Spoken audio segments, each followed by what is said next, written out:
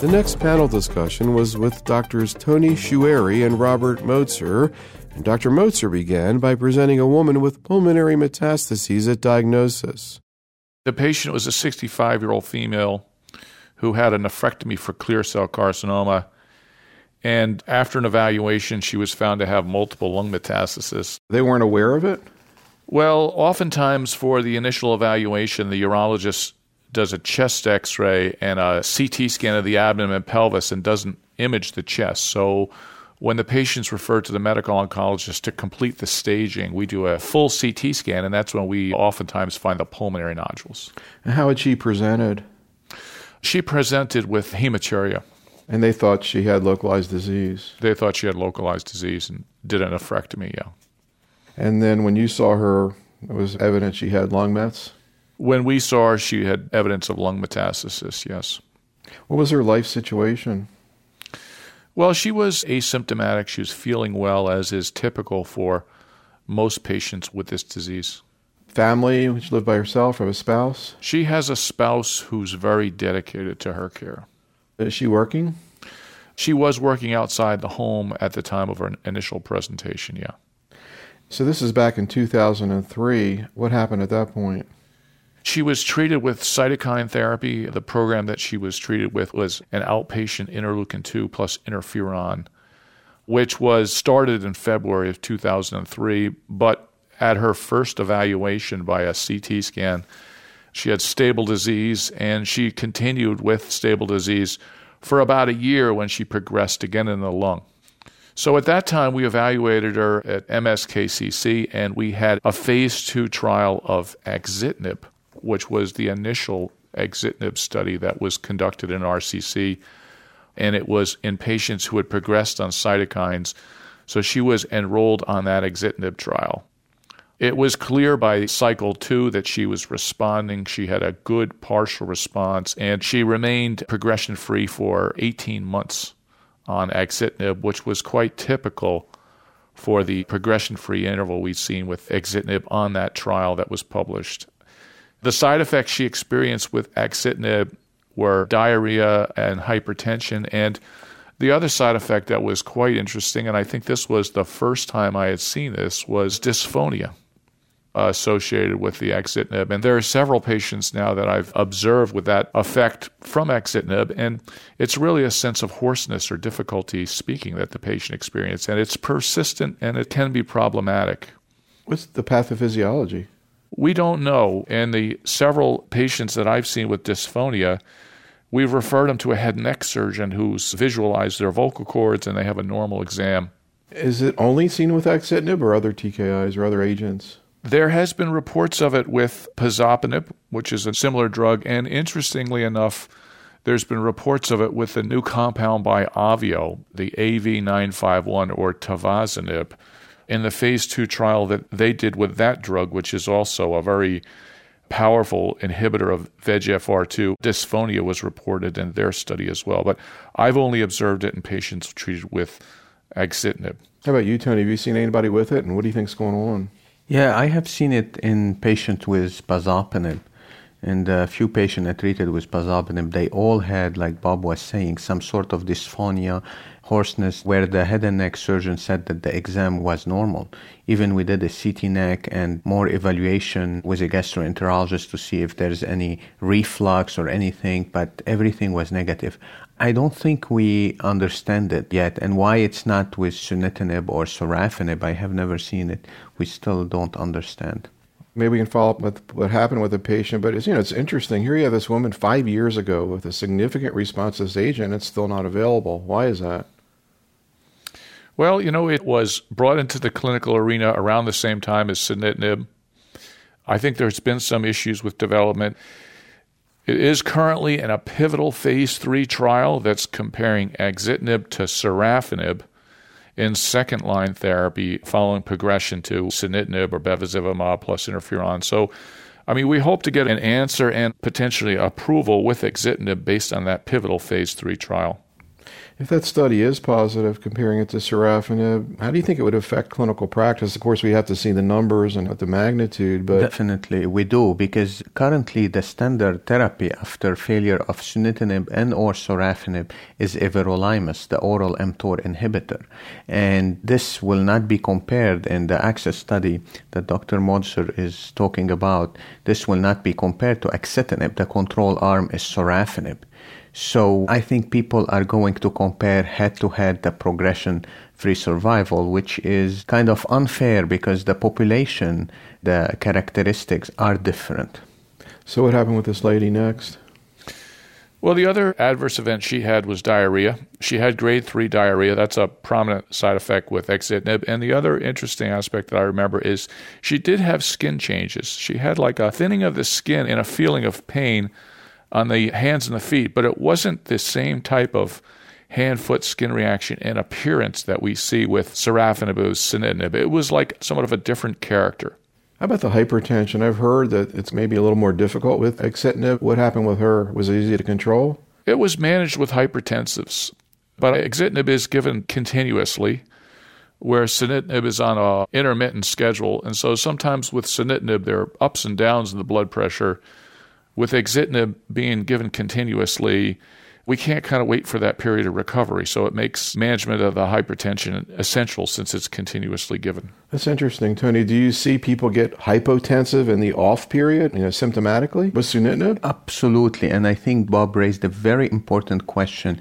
There's a short report by the French group by Udar et al. Published in the New England Journal of Medicine looking at the blood pressure monitored from home in the 4-week on, 2-week off period. And there is definitely an increase in the 4-week on and a decrease in the 2-week off. So I have some patients where they take themselves off some hypertensive medication during the 2-week off.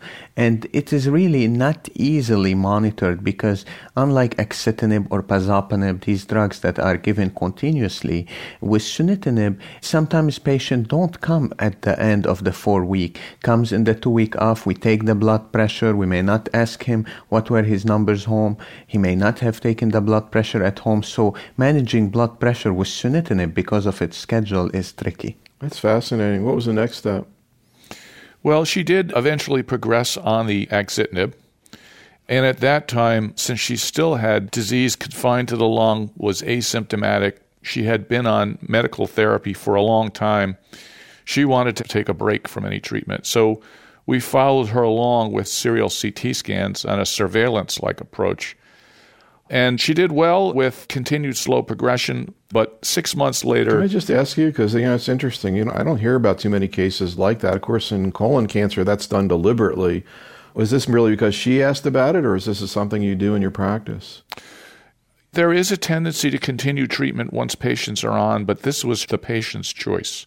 She had been on axitinib for quite a long time. She had had some side effects, and she felt that she needed a break. So since she was asymptomatic, we followed her along, which I think is a reasonable course of action with this disease. I guess, Tony, it also brings up the question, are there patients who up front you can observe without starting systemic therapy with metastatic disease? Yes, absolutely. I cannot give you a percentage overall, but those are the patient in general with small tumor burden, with good MSKCC risk criteria, who are willing to follow up and to switch and start a new agent, who are reliable for follow-up. And I think these patients are there, and they don't need to immediately start therapy. So she had a 6-month treatment holiday, but then started running into problems. Then she became symptomatic. She developed a cough, and on her CT scan, it was clear that she was progressing and needed medical intervention. But fortunately, now she's into the window of the new drugs. She's made it from 2004 out a little bit in order to maybe have some other options available. So since she had had a good response to axitinib, we started her on sunitinib. And she responded to sunitinib. And she was on sunitinib for quite a long time with a good response until recently. In September this year, she developed progression of disease. But she developed a second long-standing response to sunitinib. How did she tolerate the sunitinib? She noticed a difference between sunitinib and axitinib, and that was largely related to the fatigue that was associated with the sunitinib. She had more. She had more, and we wound up reducing her dose down to 37.5 milligrams. Tony, we were just talking about with Dan and Ron about, it is kind of tough to compare the VEGF TKIs, at least right now, until we have head-to-head comparison, but we do have indirect data. What do we know right now about the side effects profile of sunitinib, pazopanib, axitinib, and sorafenib, and what do we know about responses, like in this case, after a patient's had one to another?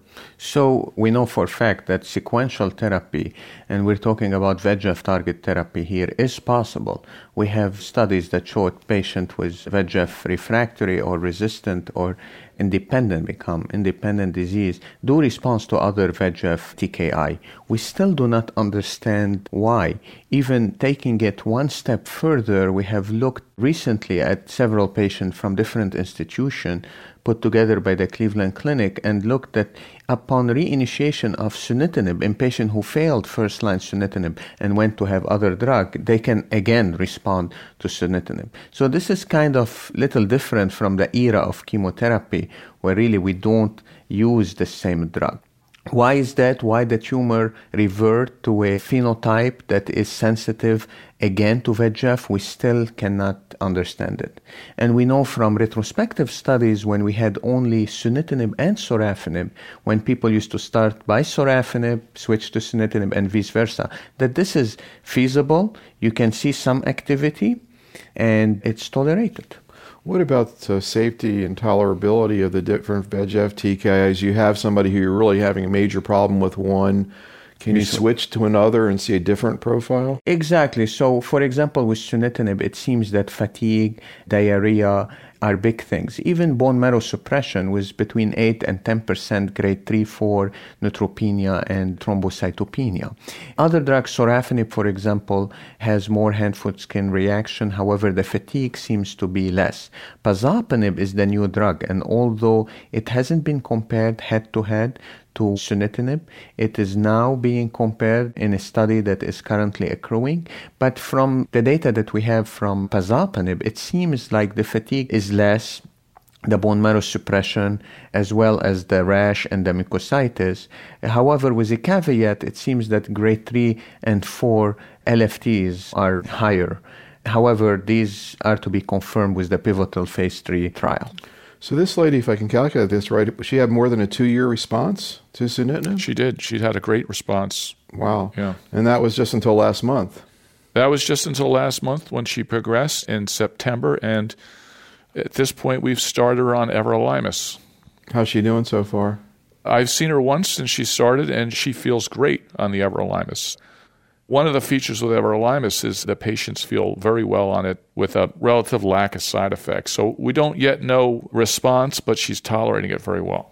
What do we know about the safety and tolerability issues with everolimus and, for that matter, temsirolimus? And also, Tony, what do you do in terms of monitoring, for example, glucose, lipids, etc., chest imaging? Can you go through the toxicity and how you sort of look for it? So the side effect profile of mTOR inhibitor is different from VEGF-targeted therapy. While there could be still fatigue, it's definitely different from the sunitinib fatigue. I think the side effects that we focus on are mostly hyperglycemia, hyperlipidemia, and that's why I get with every visit a lipid panel, a complete metabolic panel, as well as mucositis. It seems that mucositis can sometimes be a problem. I haven't yet stopped therapy because of mucositis in patient in general, mucositis/oral ulcers. One important issue with mTOR inhibitor that we keep hearing about is pneumonitis. So I think this is an important issue. In the pivotal phase 3 trial, the record one, the incidence of all-grade pneumonitis was around 14 to 15%. In my practice, I've seen it a little more, but what is important and problematic is that you see these changes in the lungs, these infiltrates, and then the radiologist calls you, and then the patient reports a shortness of breath. But this is the same patient that has pulmonary nodules and lymph node metastases, and you are unable to make really here a judgment call.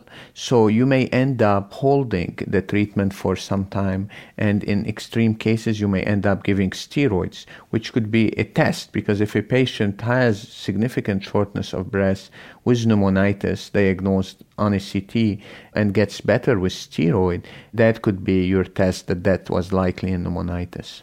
You know, Bob, you were involved in the think tank that we had, and this, Tony, is actually an integrated curriculum we're doing over about a 6-month period with 3 different audio programs. We're doing a lot of testing and try to see if we could scientifically determine what kind of impact, if any, it's going to have. But one of the first things we did this summer was a patterns of care study on U.S.-based medical oncologists. And we've done a lot of these on all different kinds of tumors. In general, oncologists are extremely well informed. But one interesting thing about the side effects profile of the mTOR inhibitors were a significant number of people were not aware of what you just talked about. About 40% of the oncologists did not know about the pneumonitis, did not know about the hyperglycemia. What about the hyperlipidemia? What's the exact character of it? Well, we follow lipid profiles as well, and the patients develop elevated triglycerides commonly. Oftentimes, if they have a predisposing factor or they're on statins, then it gets worse. For the most part, though, it responds very well to statin therapy, and it's not problematic. I think the main issue is just to monitor for it and to recognize, that it's a side effect and it's treatable. And, for example, a patient who's already had diabetes, how much of a problem is this? Is it like giving them steroids or not in that kind of ballpark? As far as the hyperglycemia goes, we see mild elevations in sugar, but the patients that could potentially run into trouble are the ones that are diabetic to begin with. Those are the ones that have acute elevations of their glucoses, and in my experience with temsirolimus, some patients have even required hospitalization for glucose management. And that's really, it's the diabetic that you need to carefully watch when they're being treated with temsirolimus. I mean, does it make you bump the mTOR inhibitors down the line sequence-wise in people who are diabetics? It hasn't for me. No, I haven't done that for the most part. When they're indicated medically, I've gone ahead with the mTOR and then managed the hyperlipidemia and the hyperglycemia. There has been several patients that have had severe brittle diabetes, though, that I have altered my care around those patients by choosing different agents first. What do we know about the mechanism of action of these agents, Tony, and maybe theoretically why they cause these kinds of unusual problems? So while this has not been described really in a clear manner, it could be that it's through the IGF receptor, perhaps, although I'm not sure that downregulating mTOR would downregulate that. But it could be, something that has to do with that pathway. On the other hand, even sunitinib, for example, which is a VEGF TKI that you would never think that may have a relation with blood sugar, have been shown to decrease blood sugar in some people. And there is a report in the British Journal of Cancer where people that had type 1 and type 2, mainly type 2 diabetes, were taken off their anti-diabetic agents. So these TKI at least, and perhaps also the mTOR inhibitor, do not have really a very narrow spectrum of activity that we at the end call targeted. Although we call them commonly targeted agent, but they do have off-target toxicities and effect. So why don't we talk about one of your cases, Tony? How about your 78-year-old man? So this is a 78-year-old gentleman with history of pathologic T3B renal cell carcinoma, so stage 3B resected 4 years ago. He has a past medical history of coronary artery disease, and he had a CABG 10 years ago. As well, he has hypertension, hyperlipidemia, and mild renal insufficiency. This man presented with ongoing abdominal pain, bloating, and constipation. And after several months, a CT of the abdomen and pelvis was done, which revealed 2 abdominal masses, with one almost in the colonic wall. And the CT chest at that time showed small pulmonary nodules between 0.5 and 1.5 centimeter. So this patient got a biopsy of one of the mass that was easily done and showed renal cell carcinoma consistent with his prior cancer. The pathologist compared both set of slides from his original nephrectomy, and these were the same. So I want to get Bob's take on what he would be thinking at this point. But before I do, let's go back to when he first presented. Were you taking care of him then, or you saw him when he had recurrence? I saw him when he had recurrence. And just looking back, he had a T3B lesion. If you were to present today, because one of the questions we get a lot from oncologists is the question of adjuvant therapy off study. Mm-hmm. So if you go back and look at him when he presented, can you talk about what you would have estimated his risk of recurrence is, what trials, if any, would have been available to him, and whether or not off-study adjuvant therapy would have been consideration? This is a good question, Neil.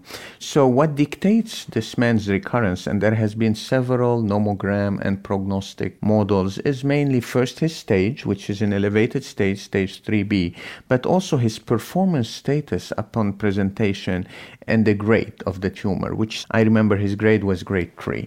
So if you want to estimate a risk for a patient, and that's a hard discussion with a patient, because when a patient asks me what's my risk and tell him it's 0 or 1, either you're going to recur or you're not going to recur. But if there's a group of 100 or 1,000 patients, I would estimate around 40% risk of recurrence in this man. Based on that, would you offer him adjuvant therapy? The question now is that adjuvant therapy has been attempted in renal cell carcinoma using chemotherapy in the past in randomized trial, using radiation therapy, using interferon, using interleukin-2, and using different vaccines, and all yielded negative results. Or let's say results that didn't make it that experimental arm became the standard. So currently the standard is surveillance. What is ongoing now is several large trials worldwide, and in the US, one large intergroup trial called the ASSURE trial, led by the ECOG, that randomized patient to 1 year of sorafenib, 1 year of sunitinib, or 1 year of placebo, 2-to-1 randomization, that patient with high risk may consider. So the question, would I have offered this 74, let's say at that time, would I have offered this man this trial, yes or no? What's your answer? So I would have discussed it with him, definitely. I'm not sure what is his 5 years survival or 10 years based on all these comorbidities. I'm not sure if he would like to commit to a year of therapy. I'm not sure if he accepts that there is a 33% chance that he will be on placebo, knowing that if a cancer therapy worked in the advanced setting, it doesn't mean it will work in the adjuvant setting. So I cannot tell this patient that, this thing will probably save your life and decrease recurrence. I don't think we have any hint of evidence yet. So, Bob, is there any situation where you might treat off-study, you have a very educated patient or family member who comes up and says, look, I understand that there's no proof, but on the other hand, you can always stop treatment. There's not likely to be, a lethal side effect or problem. How about giving it a try? I haven't done that. I practice evidence-based medicine, and there isn't any established role for adjuvant therapy. The patient, could have an adverse event related to sunitinib.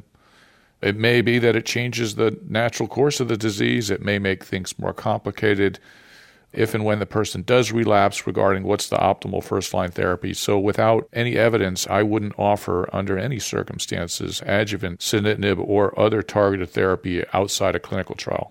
And I will say, too, getting back to our survey, because we also surveyed the 12 faculty who are working with this, and I assume you two took the survey. I know you did take the survey, and we found your response, Bob, and the investigators 100%, but I think it was 29% of the docs who would consider off-study treatment. Your eyebrows just jumped up for the people out on the road, Tony. Does that surprise you? I know that us, as doctors, we want to hurt, but primum non nocere, these drugs, do have side effects. The risk of bleeding, the risk of arterial thromboembolic event, and I'm talking about serious bleeding, not the day-to-day, bothersome side effects, are substantial for a year. Bleeding. With sunitinib? With sunitinib and sorafenib. What kind of bleeding? TKI increased the risk of all-grade bleeding in general. Is that a coagulopathy, or what is? I haven't heard of that. So this is interesting. I think targeting VEGF itself, VEGF at the level of the cells could be beneficial and participate in the hemostatic balance. So interrupting that signal, although at the level of the cancer cell and the endothelial cell, this is an anti-cancer therapy, but at the level of the normal cell can lead to some undesired consequences. We have just finished a meta-analysis that we published in Lancet Oncology looking at sunitinib and sorafenib in all the different phase 2 and in the randomized phase 3 trial conducted, and we have found an increase in all grade of bleeding with a hazard ratio of 2.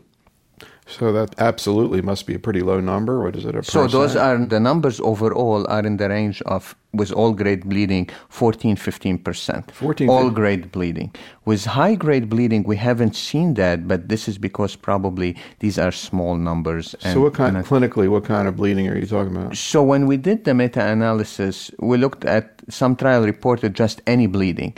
But when the bleeding was specified, it was epistaxis, it was gastrointestinal bleeding, it was not mainly CNS bleeding. So these were not lethal. So Bob, we hear a lot about epistaxis with bevacizumab. Have you seen clinical episodes of bleeding that you attributed to these drugs? Yeah, I agree with Tony. They're all associated with bleeding to some degree. But I mean, epistaxis with bevacizumab usually isn't that big a deal. Is that what you're talking about, or these are serious bleeds? There are some patients that I've treated with sunitinib who have had pretty serious epistaxis. Right. The other area is from the GI tract, some GI bleeding. So the serious events of bleeding are not common, but they do occur. So this man then, getting back to the point at which he had metastatic disease and had some pulmonary nodules and these abdominal, were they nodes or where do you think they were? So these were soft tissue masses, and they were biopsy proven. Bob, what would you have been thinking about at that point? 78 years old. Was he symptomatic from the meds? He was symptomatic. He had abdominal pain. He had bloating, constipation, and he had mild to moderate increase in his colon. So this was almost pseudo-obstructive. What would you be thinking, Bob? Well, the abdominal masses are in a bad location, particularly the one abutting the colon. So if he was having some signs or symptoms of obstructing, like abdominal pain or bloating, I would have him be evaluated by a surgeon to make sure that he wasn't developing a partial obstruction, to make sure that he didn't need some sort of surgical intervention for his renal cell cancer. That's probably what I would do first based on this. And that was what exactly was done. He was evaluated by a surgeon who said under normal circumstances he would go there and do a surgery, but he didn't think that the patient is a surgical candidate.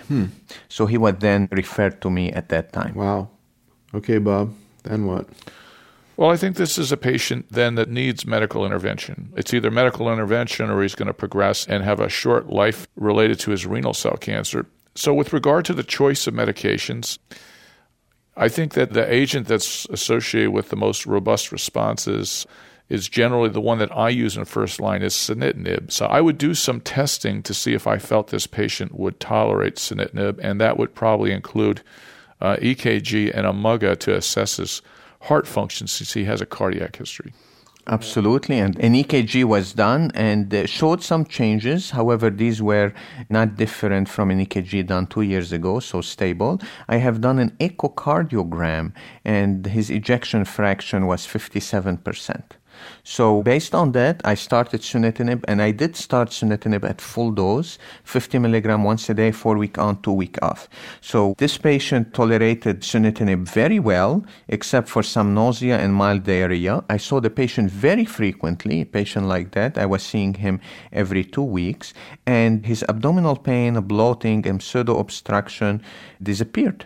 However, his second cycle was complicated with significant diarrhea, the opposite problem, despite the use of Imodium, and this was complicated with renal failure. Normally his creatinine was around 1.5, 1.7, went up to 2.8, likely due to dehydration. He was hospitalized for 2 days, hydrated, his creatinine came down, and at that time we decreased sunitinib to 1 dose level and continued to monitor him closely.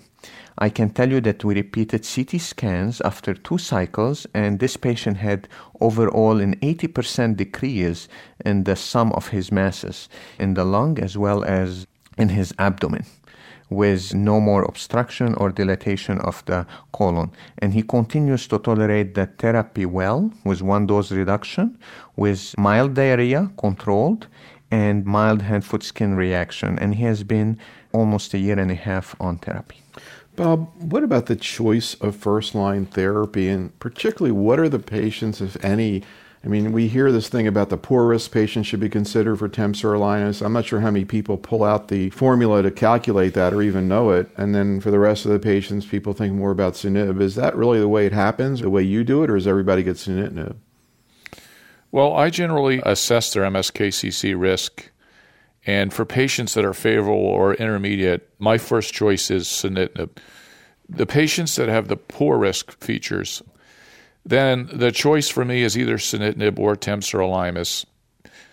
The patients that are the best candidates for temsirolimus are the ones that are really quite ill from their disease, that have a lot of symptoms regarding fatigue, that are nauseous, that you may not be able to tolerate oral therapy, be concerned that they'd be vomiting. Those are the patients that I offer temsirolimus. Because of the response and the outcome with the sunitinib in patients who I believe will tolerate that intermediate or poor, that's usually what I attempt first. How about you, Tony? So, same line as Bob. I think my problem is when I have a patient on paper who's a poor risk MSKCC, I offer temsirolimus, but there are those situations where I offer sunitinib. And one patient preference, IV versus oral therapy, who doesn't want to make the weekly trip to our institution. And the second one is in this patient, perhaps like this case, I don't recall, to be honest with you, his MSKCC risk group. I believe it was intermediate. But if this man was poor and you needed therapy and he has a lot of disease burden, whereby achieving significant shrinkage, you will achieve significant palliation, I will probably use sunitinib. Are there situations, you mentioned oral versus IV, where you'll use everolimus instead of temsirolimus purely based on it being oral? I would not. I think the trials fit in their place. Poor risk frontline temsirolimus, second line sunitinib and or sorafenib failure, everolimus. Despite that both are sirolimus analog and many physicians and experts think that is quote-unquote the same drug, I think we have to reserve it to its indications. You know, Bob, I think in renal cell, and I specifically remember I think it was the first time I really saw waterfall plots. I'm not sure if had they been done in other tumors and presented. The first that I remember is with the sorafenib, the first time I saw the waterfall plots, and sunitinib shortly thereafter. And then I think they've been applied to targeted therapies with other cancers. But I agree the first time that they were really used were with the RCC. I just think it's so fascinating to look at those things. When a patient, for example, in this situation has got a symptomatic problem where response really could make a difference, if they were to ask you in general with sunitinib, what's the chance that my tumor is going to get smaller? What number would you give them? About 2/3 of patients have some degree of tumor shrinkage, and between 40 and 50% have a major response. Why don't we talk about your 67-year-old man? Oh, yeah. So this 67-year-old delightful man was known to have metastatic clear cell renal cell carcinoma upon presentation. His MSKCC risk factor at that time put him in the intermediate risk category. He presented, I believe, in 2004 or 2005, and he was with another provider. And that time at our institution, we had a CA-LGB study open that combines interferon with bevacizumab and compare it to interferon alone. And this man met the eligibility requirement and was started on this therapy, luckily with the combination of interferon plus bevacizumab. How did he do in terms of side effects? So in terms of side effect, he needed dose reduction for interferon. He needed 2 dose reduction with interferon, but he was not having side effects from bevacizumab such as bleeding or hypertension, minor hypertension controlled by one antihypertensive agent. Bob, what do we know about dose reduction of interferon and interferon bevacizumab combinations, how it impacts on efficacy? The data was presented by Bernard Escudier from the AVRON trial that showed that if you're started out on the combination but you need to drop the interferon, that it didn't appear to impact negatively on efficacy, that those patients had the same good outcome as patients who were continued on the combination. I guess that brings up the question of how low you could really go. It kind of reminds me a little bit of irinotecan and cetuximab, that you sort of feel like you have to do it, but you don't really think it's helping that much. I don't know. And I think, that is reasonable. It's unfortunate that bevacizumab, to my knowledge, was the first agent to be investigated and to yield a positive result in a randomized phase 2 trial published in the New England Journal of Medicine by Jim Yang in patients who failed IL-2. And we just now, 5 years later, or more than 5 years, we just got it approved. So what we don't have is a trial in the first line that has bevacizumab alone. which definitely will cut on those side effects with interferon. We don't have that, and in fact, the FDA labeling is to use bevacizumab with interferon. And Bob, there aren't too many tumors where you see responses to single-agent Bev, certainly not in breast or lung, really colon, maybe ovary. What do we know about predictors of response in RCC to Bev, or even mechanisms involved? Well, I think that's a good point. And with bevacizumab plus interferon, one of the key facts that led us to believe the interferon was important was the fact that the response rate with the combination is consistently higher than bevacizumab alone. With the first study that Tony alluded to, the Jim Yang study, the response rate was less than 10%. And the response rates have been consistently reported in the 20 to 30 range with the combination. The other thing that, although it's difficult you can't really compare across studies, the PFS particularly, and the median PFS in the Escudier-Avarin trial was considerably longer than that which had been reported by Ron Bukowski with the bevacizumab alone study in first-line therapy. So those were kind of signals that interferon might be important. So what happened with this man next? So this man progressed on this trial after, in fact, 12 months. And then at that time, sorafenib got approved, and he was put on sorafenib. He did not have a response, but he had some mild tumor shrinkage.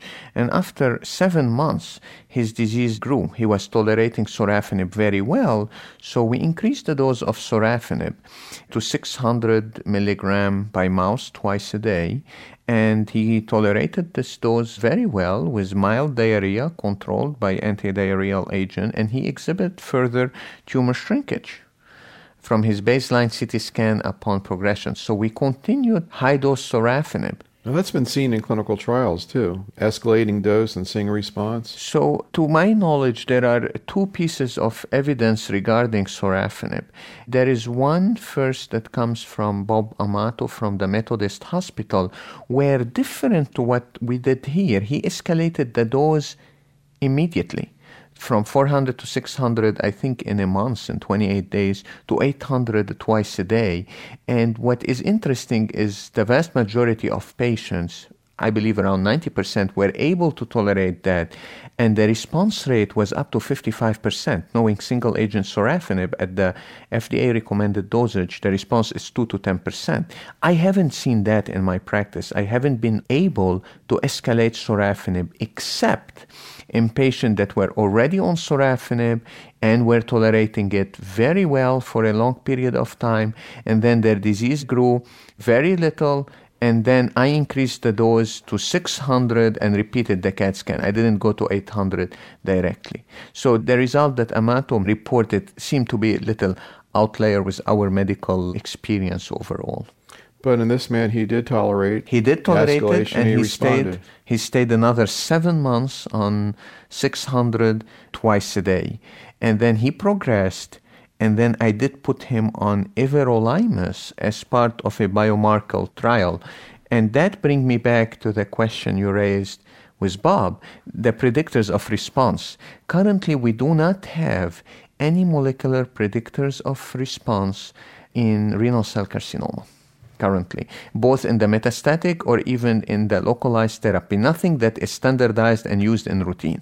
So one of the things we're trying to do is, for example, for everolimus, is to try to figure out who are the responders, who are the patients that will benefit, let's say, who will benefit from therapy. So we have a biomarker study that requires at baseline a biopsy, fresh biopsy of a metastatic lesion that, the patient agreed upon, and then he was started on everolimus. So you're looking for biomarkers in the tissue? Absolutely. What are you looking for?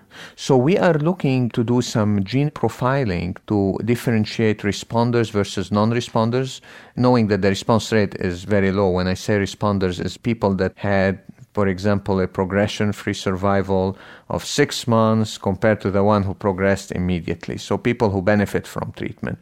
We are looking also to validate our former results looking at some mTOR pathway, a downstream mTOR pathway component. If these are activated, phosphorylated, like phosphorylated S6 and other, perhaps those are the patients that benefit from mTOR inhibitor in a prospective fashion. Bob, didn't you present some stuff at the ASCO before last that was at HIF? That's right. With sunitinib? Yes, we found by Western blots that HIF expression.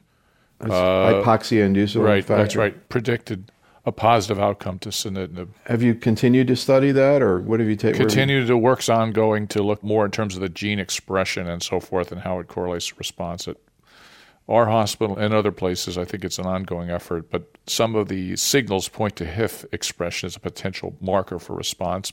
But as Tony mentioned, it hasn't been defined. It's not part of standard practice, can't be used yet to direct therapy.